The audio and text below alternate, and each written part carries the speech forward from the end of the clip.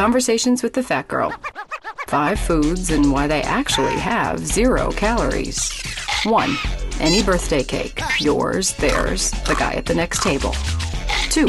Halloween candy, because, after all, they're not called fun size for nothing. 3. Shared desserts. How do you figure the carb count on half a creme brulee? 4.